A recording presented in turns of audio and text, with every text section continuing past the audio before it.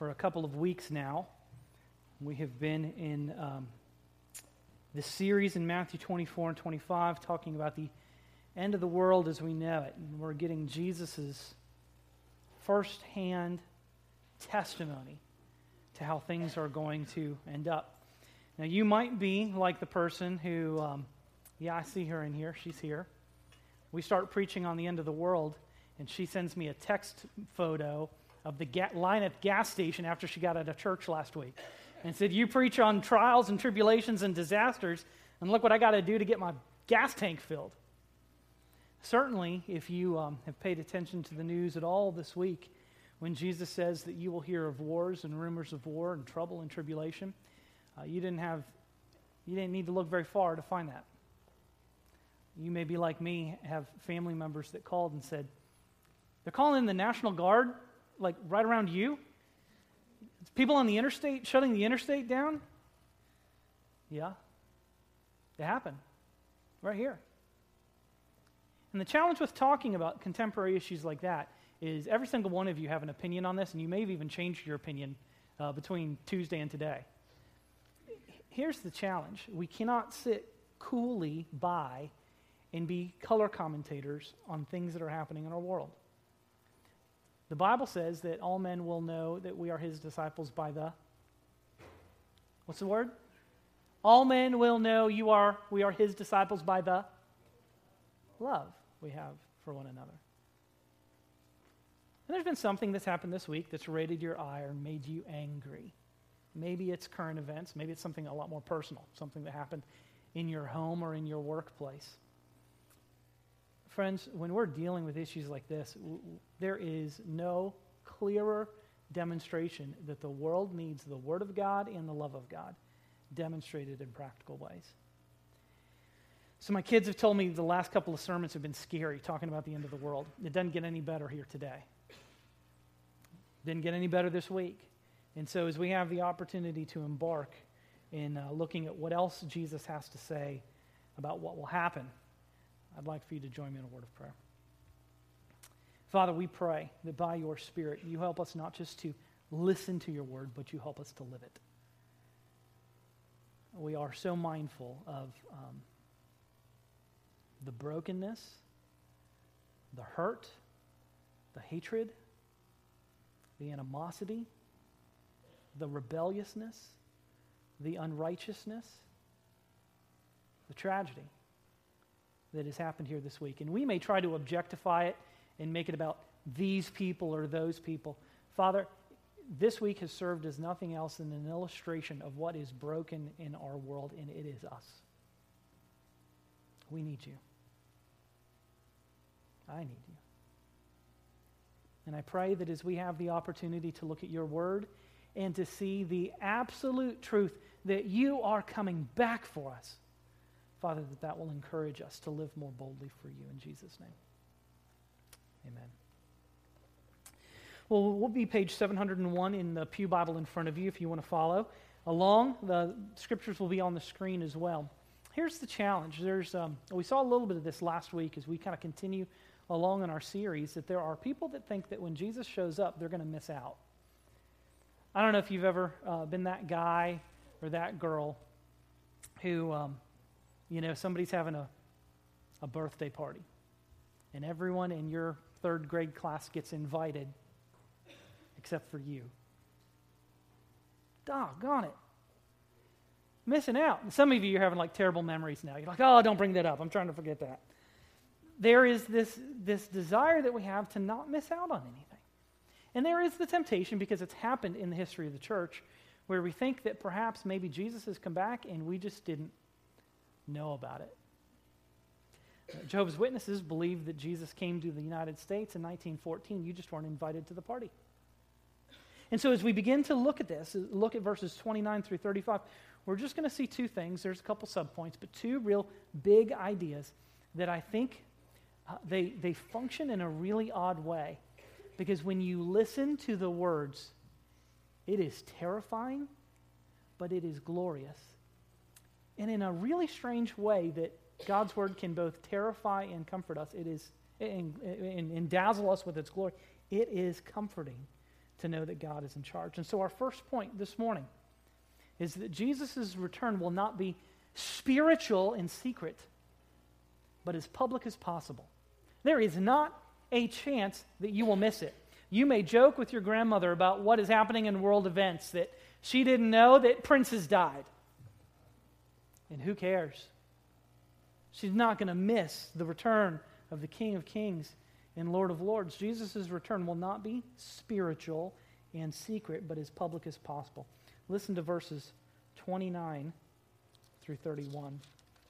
God's word says this: "Immediately after the tribulation of those days, the sun will be darkened, and the moon will not shed its light. The stars will fall from the sky, and the celestial powers will be shaken. Then the sign of the Son of Man will appear in the sky, and then all the peoples of the earth will mourn, and they will see the Son of Man coming on the clouds of heaven with power and great glory. He will send out his angels with a loud trumpet, and they will gather his elect from the four winds, from one end of the sky to the other." There is no denying that when we deal with scriptures related to the end times, that there's going to be some things to wrestle with in the text. But one thing that we don't have to question at all when we talk about the public nature of Christ's return, your first subpoint is that all creation will be affected. All creation will be affected. You see what it says: the sun will be darkened, the moon won't shed its light. By the way, the moon doesn't have any light. The moon reflects the sun. So when the sun goes dark, the moon has no light to reflect. The stars will fall from the sky. People struggle. Is this language figurative? Is it literal? Is it literal stars falling? Is it a catastrophic meteor shower? And it finishes up with the celestial powers will be shaken. Sun, moon, stars, celestial powers. All of them shaken. All of creation affected. This is not some isolated incident. People who are theologically liberal. A theological liberal is someone who believes that things that are supernatural cannot happen. Everything has to fit in the box of naturalism. So, crossing the Red Sea, not possible. It wasn't the Red Sea, it was actually the Reed Sea, and it was only 2 feet deep, and so they have a natural explanation for God's supernatural deliverance. A global catastrophic flood? No, it was just that valley where Noah lived where the flood happened. It wasn't a divine supernatural event. You can't do that here. This is not an isolated, this is cosmic in its significance. You can't explain this away. You can deny it, but you can't explain it away. It is, the return of the Son of Man is heralded by a very fast-paced cosmic confirmation that no one will miss. I don't know what kind of hermit you would have to be to miss the sun darkening, the moon not shining, the stars falling from the sky, the celestial powers being shaken. This verse raises all kinds of interpretive issues because in verse 29, Jesus begins by saying immediately after the tribulation of those days. Bertrand Russell, famous American atheist, has said this related to that immediately, and this is where our interpretive challenge comes. Bertrand Russell says, Jesus certainly thought that his second coming would occur in clouds of glory before the death of all the people who were living at that time. In that respect, Jesus was not so wise as some other people have been, and he was certainly not superlatively wise. His opinion on who Jesus is. What do we do with this immediately? And it seems that as we've wrestled with this over the last 2 weeks, that there is an interpretive challenge to either take all of these events and push them back into history, and we've talked about the fall of Jerusalem in 70 AD, or to push them all into the future and say nothing has been fulfilled at this point. It's all something that will happen in the future. We have argued over the last 2 weeks for really what is a more nuanced, multi-perspective approach that sees Jesus both as preparing his disciples in the first century as well as his disciples in the 21st century. Along those lines, when we talk about this passage, immediately after the tribulation, all these things will happen: sun, moon, stars, celestial powers. It is impossible for us to see verse 30. In verse 31, the sign of the Son of Man in the sky, it's impossible to see that as being fulfilled in what happened in the fall of Jerusalem in 70 AD. I think it's very clear that Jesus is using this to refer to future events that are surrounding his return. we've walked through chapter 24, and he's talked about all kinds of things that will happen. There will be wars and rumors of wars. There will be famines. There will be earthquakes. There will be tribulations. There will be persecutions. You'll be hated. All these bad things. And none of them are called signs. It's not until we get to verse 30, then the sign of the Son of Man will appear. What are all these other bad things that are happening? Well, the Bible's really clear. They're not signs. They are, the Bible refers to them as the beginning of birth pains. They're not signs, they're birth pains. And the sign is this, whatever the sign of the Son of Man is. All of the other troubles are just kinds of tragedies that will lead up to the return of Christ. Now here's one thing that I think is interesting, and I don't have this on the screen. We're just going to flip to a couple verses in the book of Ephesians. Because we understand what Jesus is saying, at least we understand the words. The interpretation is another issue. We understand what he says when he talks about sun and moon and stars, but then he says the celestial powers will be shaken. Well, I love this because in the book of Ephesians, it talks about these celestial powers a number of times. Ephesians chapter 1, verse 20 and 21, God demonstrated this power in the Messiah by raising him from the dead and seating him at his right hand in the heavens, far above every ruler and authority, power and dominion, and every title that is given, not only in this age, but also in the one to come. Ephesians chapter 3, verse 10. This is so God's multifaceted wisdom may now be made known through the church to the rulers and authorities in the heavens. Perhaps the most well-known one, Ephesians chapter 6, verse 10, where Jesus tells us to put on the full armor of God so that we might resist the devil. Verse 12, for our battle is not against flesh and blood, but against the rulers, against the authorities, against the world powers of this darkness, against the spiritual forces of evil in the heavens. What are these cosmic powers that will be shaken? Well, the sun, the moon, and the stars are the physical things that make up our world that will be shaken, and unfortunately, I hate to break it to you, the Bible says they will pass away. But it also says every spiritual power that exalts itself in rebellion against God will be shaken as well. These spiritual powers in the heavenly places, that Jesus reigns supreme, not only over the physical world, but over the spiritual world, over the cosmic powers in the heavenly places. And Jesus says when he returns, you won't have to guess about it. You won't wonder if you've had your head stuck in the sand. It will be public, and the way that you will know it is that all of creation will be affected. But in verse 30, he says the second thing, that all people will see the sign. In verse 30, the sign of the Son of Man will appear in the sky, and all the peoples of the earth will mourn, and they will see the Son of Man coming on the clouds of heaven with power and great glory. I have no idea what this is. I have no idea what it is. What is the sign of the Son of Man? Most Bible scholars think that the sign of the Son of Man is Jesus actually appearing. He was not there 1 second, he's there another second, boom, that's the sign, is actually Jesus is showing up. One thing that's interesting, and this may be it, this may be the explanation. Mark and Luke also record this saying of Jesus about coming back in glory. But Matthew is the only one that calls it a sign, and then also has the angels blowing a trumpet when they gather God's elect.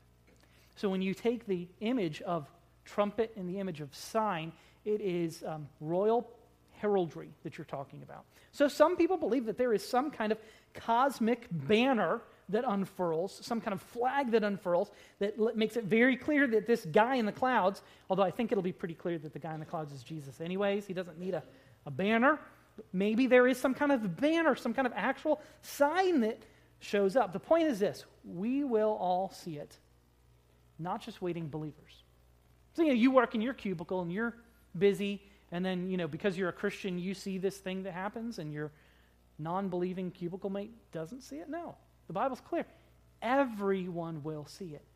And it brings about this most interesting reaction, because when you think about the return of Christ, there are some things that admittedly are very fearful about that, but there's something that's very good and very glorious about that. Are you going to freak out when Jesus comes back? It's the thing that you've hoped for. It's prophecy fulfilled. Your king has come. And yet when people see it, it says that they will mourn. They will mourn. Prophecy is fulfilled. Jesus formerly came in weakness. Now he comes in power and glory. We see Daniel's image of the Son of Man coming in glory fulfilled. And when we talk about all the things that happen in the heavens and then this sign of the Son of Man in the sky, it's not like the signs in the heavens precede the sign of the Son of Man by like 5 weeks. I think we're talking about something that's happening in rapid fire sequence, perhaps minutes, perhaps hours. But the signs in the heavens are not given with enough precedent for you to prepare. The point is this: when the sign of the Son of Man appears, the opportunity for repentance is done. In the morning is not a happy morning. Finally, Jesus has come. It is the morning of regret because the time of repentance has passed. These signs, whatever they are, do not allow for preparation. Let that sink in. That there will come a time where you will not be able to repent. That's a fearful thing for someone who is not a follower of Christ. Listen, that's a fearful thing for a Christian who wants to play around with sin and always assumes that tomorrow you can live right. The Bible says, today, if you hear his voice, do not harden your heart. Respond today. A Christian who plays with sin is denying the master that has bought them. Don't play with it. It's never worth it. And he says that all people will see the sign. And for some people it will be a sign of rejoicing, but for many it will be a sign of terrible regret. We talk about the sun and the moon and the stars and the cosmic powers and people seeing the sign. It sounds like terrible and fearful news, but there is good news in the midst of this as well. One of the things that Jesus will do publicly is our third subpoint, that all the elected will get collected. He says it very clearly in verse 31. He will send out his angels with a loud trumpet, and they will gather his elect from the four winds, from one end of the sky to the other. Friends, listen, this is a mystery you're not going to be able to figure out. But there is no one who wants God as their king who will not be in heaven with him forever. God says that. There's not going to be somebody who stands before his tribunal and shakes their fist and says, you were unfair. I grew up on some island in the South Pacific and I never heard the gospel. No, they will say, I am a sinner. And for that alone, I am worthy of whatever judgment you send me. The point that he's making here is that everyone who belongs to God gets collected. And he goes to every nook and cranny of the earth, to the four corners, to the winds, and he gathers them in for himself. That's good news. In the cosmic scale of eternity, you are but teensy-weensy little person. Not even a fleck of dust on the camera of eternity. And God will make sure, if you have trusted Christ, that he collects you to himself. You ever gone on a trip, gotten an hour away, and realized you forgot something crucial, like your tent? Some of you have lists for your lists to make sure you don't forget. There will not be any person who has trusted Christ who will not be collected when he comes. That is good news. Here's what the Bible says, just to run through it quickly. At his return, the souls of those who are faithfully departed will return with him, while those who are faithful and still living will be changed, the Bible says, in the twinkling of an eye. Quickly. And that we will then go to be with the Lord forever. When you just read Matthew 24, it doesn't seem like you need a whole bunch of charts and maps and multi-stage processes. He comes back and he takes us to be with him. And there's no kind of strange conversations about, well, he comes in the air, but he doesn't go all the way down. He comes back. It's not convoluted. It's not complicated. You don't need some prophecy expert to tell you exactly what happens. He comes back and he takes his people to himself It's that simple. This is an awesome picture. Awesome in the sense that it is fearful, and awesome in the fact that it is to be celebrated depending on what team you happen to cheer for. Here is what God is doing. He is ushering in a time, because it is odd, because there are all these passages about the earth burning up, being rolled up as a scroll, old things passing away, new things coming. It is not complete and total destruction, because we know that the meek, they inherit the earth. We know that there is a new heavens and a new earth, and there are people who live forever. What he is doing is he is bringing about the promise of Isaiah chapter 11, verses 6 through 9. Listen to what the scripture says. There will come a day where there's no body cameras and no riots and no National Guard. But there will come a day when the wolf will live with the lamb, and the leopard will lie down with the goat. The calf and the young lion and the fatling will be together, and a child will lead them. The cow and the bear will graze their young ones, and they will lie down together. And the lion will eat straw like the ox. An infant will play beside the cobra's pit, and a toddler will put his hand into a snake's den. None will harm or destroy another on my entire holy mountain. For the land will be as full of the knowledge of the Lord as the sea is filled with water. How full is the sea filled with water? All the way up. How full will our knowledge of the Lord be? As full as it is possible. You won't have to worry about missing the return of the Lord. It won't be secret, it will be public. But our second point, the return of the Lord is imminent. It is imminent. Admittedly, we have a little bit of a challenge when we try to take all of the biblical evidence and try to weigh it out together. Because Jesus is about to say, hey guys, there are some signs, there are some things that happen. Pay attention to the tree. Pay attention to the fig tree. There's a lesson he's about to turn. But then he comes and says, no man knows the day or the hour. All right, so which one is it? Are there signs that kind of lead up to us understanding what's happening? Or is it impossible for us to know? It's a little bit of both. And the best analogy that I can think of is the farmer who pays close attention to the seasons.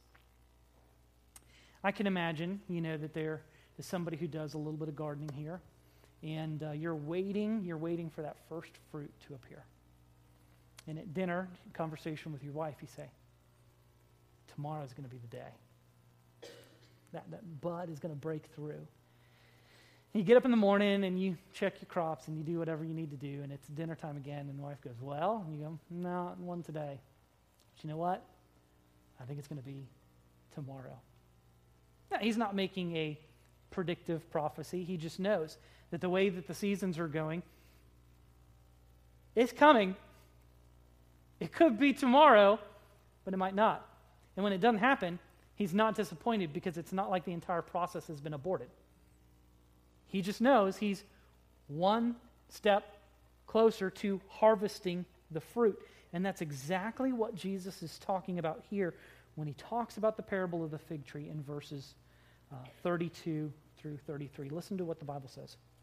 Now then, learn this parable from the fig tree.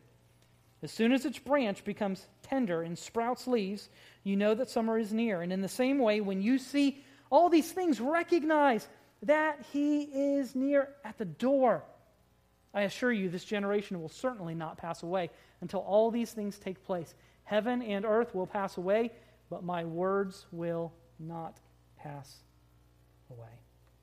Jesus here teaches us to have a hopeful expectation. Not an audacious name it and claim it, here's when it's going to happen, but a hopeful expectation. Most trees in Palestine, I am told, I have not been there, not had that opportunity, are of the evergreen variety, but the fig tree particularly sheds its leaves in season, and it is very obvious when it is not in season, because it is just a bunch of dead sticks. But being one of the latest fruit trees to bloom in late spring, it is an unmistakable marker that winter is gone. That the fruit bearing of summer is upon you. When the fig tree blooms, you don't need to worry about any late frost, because the time for late frosts has past. As you see the buds beginning, you know the times of fruitfulness are close. And in the same way, Jesus says, when you see these things, you'll know this. He is near. He's near. Certainly we could all affirm that Jesus is one day closer than he was yesterday. He's near. I love this illustration. If you have, I don't know why I'm going with all the family vacation stuff, but if you were going to do a family vacation this summer and you were going to go to the Grand Canyon, number one, if you have a lot of small kids, that will be a really long trip if you are driving. Are we there yet? Are we there yet? Are we there yet? Are we there yet? Are we there yet? For like whatever it is, 2,000 miles. Have fun with that. Here's what you do. You get out your GPS, you get in the interstate, you start driving west. And you drive. You're not doing this. You're on a mission because you know where you're going. You know what your destination is. And you drive to the Grand Canyon. And what do you do when you get to the Grand Canyon? Keep on driving straight. Would recommend that you don't do that. That's going to be a really bad family vacation. What do? You know, if you know how they track whales and you can watch them on a map. You know, if people were watching human migration, you know, we're going this way, going this way, going this way, going this way, and then the map tracker, we get to the edge and we just kind of walk right along the edge because that's where the scenery is really pretty. We're right on this razor blade looking in to watch the sun rise and to watch the sun set. But what have we done for the last 2 weeks? We have made a beeline to the edge, and it's not going to take but a gust of wind to. As a matter of fact, if you're my kids, you don't get close to the edge. You stay way back from the edge. We don't want you close to the edge. But same thing eschatologically. Everything in world history has raced to this point. And here's the thing that's odd. The second thing that Jesus says is not just that he is near, but he tells his disciples, you will see it. That's your second subpoint there.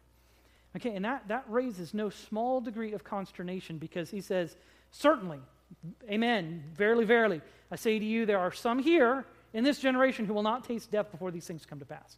There are some people who think that Jesus was absolutely royally wrong, that he thought his second coming was going to happen within the lifetime, within the next 30 or 40 years from his resurrection and ascension.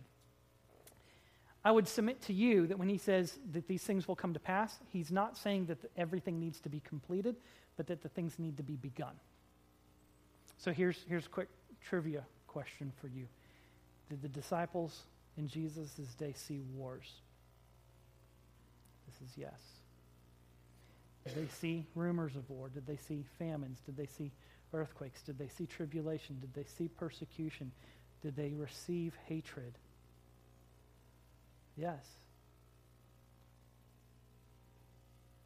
Within the lifetime of the first disciples, they saw everything they needed to see that would precede Christ's return, except for those very few things that will only happen right before he returns. Okay, you got that? You want to know something even freakier? You have too. Thank you.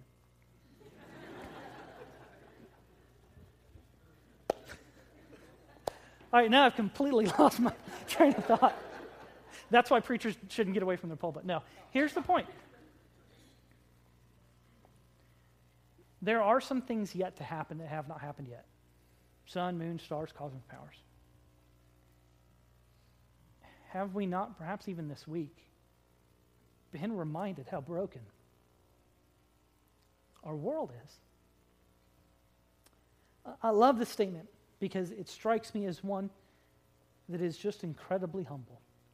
G.K. Chesterton, a fantastic author and theologian, friend of C.S. Lewis's, J.R. Tolkien, Dorothy Sayers. He was one of the Inklings. When asked what is wrong with the world, kind of did the philosopher grab your chin and think about it? And he said, I don't need to think about that very long at all. What's wrong with the world? I am. Would anybody else agree with that statement this morning? Even in the way that you have processed the junk that has happened in Charlotte, you have probably sinned. Because we can't even think through our own life in a way that glorifies God. We get angry about things that maybe don't even necessarily affect us directly. And we get so offended because we think that we're so sovereign and we are so willful, even as believers in Christ, that we deny the master who bought us because we're so concerned about our own comfort and convenience. And the Bible says this: the disciples in their own lifetime saw everything they needed to see to precede the return of Christ, except for a very slim margin of issues. And the same is true for us. All these things have begun. They have started. And the people who lived in Jesus' generation in the first century saw that, and so have we. And Jesus concludes by giving this precious truth to encourage disciples. He says, the sun, yeah, it's toast. The moon, it's gone. The stars, yeah, don't try to navigate by those at night anymore.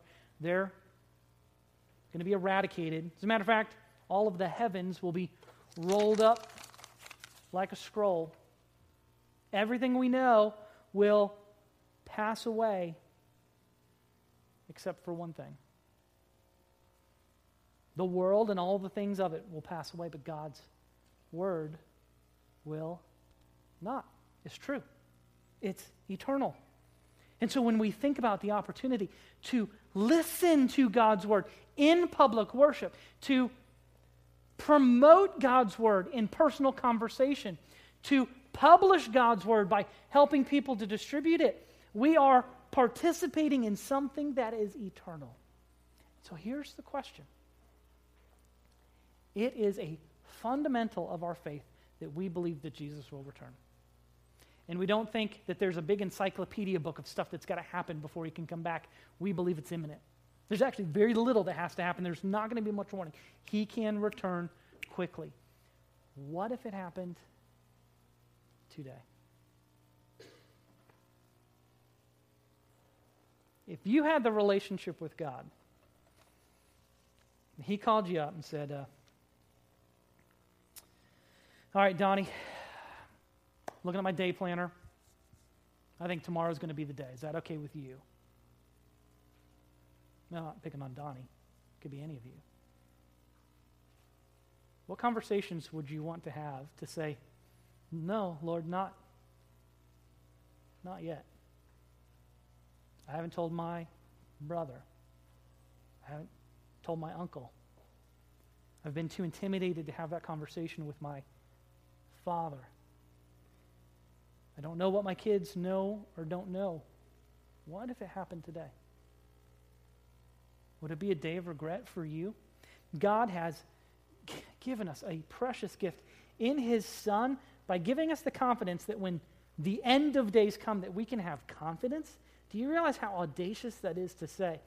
You know, I get this picture of, a Christian kind of standing forth boldly, chest out like Superman while the sun fizzles out and while the moon disappears and the stars fall from the heaven. And it looks like all of creation is falling apart, and the Christian has the confidence to look in Jesus' face and to trust and not be shaken. To not freak out at what is happening. He has given us his Son. He has given us his word to warn us and to prepare us. So what do we do while we wait? We don't worry, but we do work. The Bible says, knowing the fear of God, we persuade men.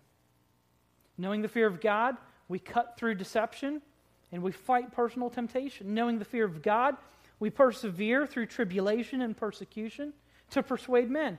Knowing the fear of God, we proclaim the gospel because we don't believe that anyone will be saved apart from trusting in Christ alone. So however long he delays, what will you do with your wait?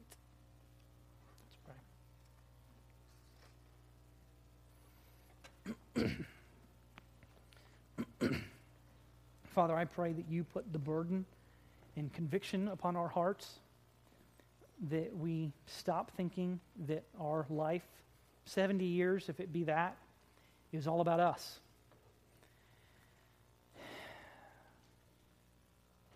Help us not to look on our website at the return on our 401k and not think about the return on the investment that we're making with the gospel. It is easy for us to look to our own comfort and convenience. It is easy for us to pad our own lifestyle and to forget that you have purchased us to be your ambassadors. Well, Father, we're on foreign soil. We're reminded that this world is not our home and that it is but a temporary habitation.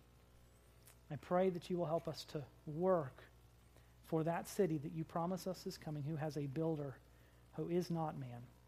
It is made by God, reserved in heaven for us who believe and who work while we wait. In Jesus' name we pray.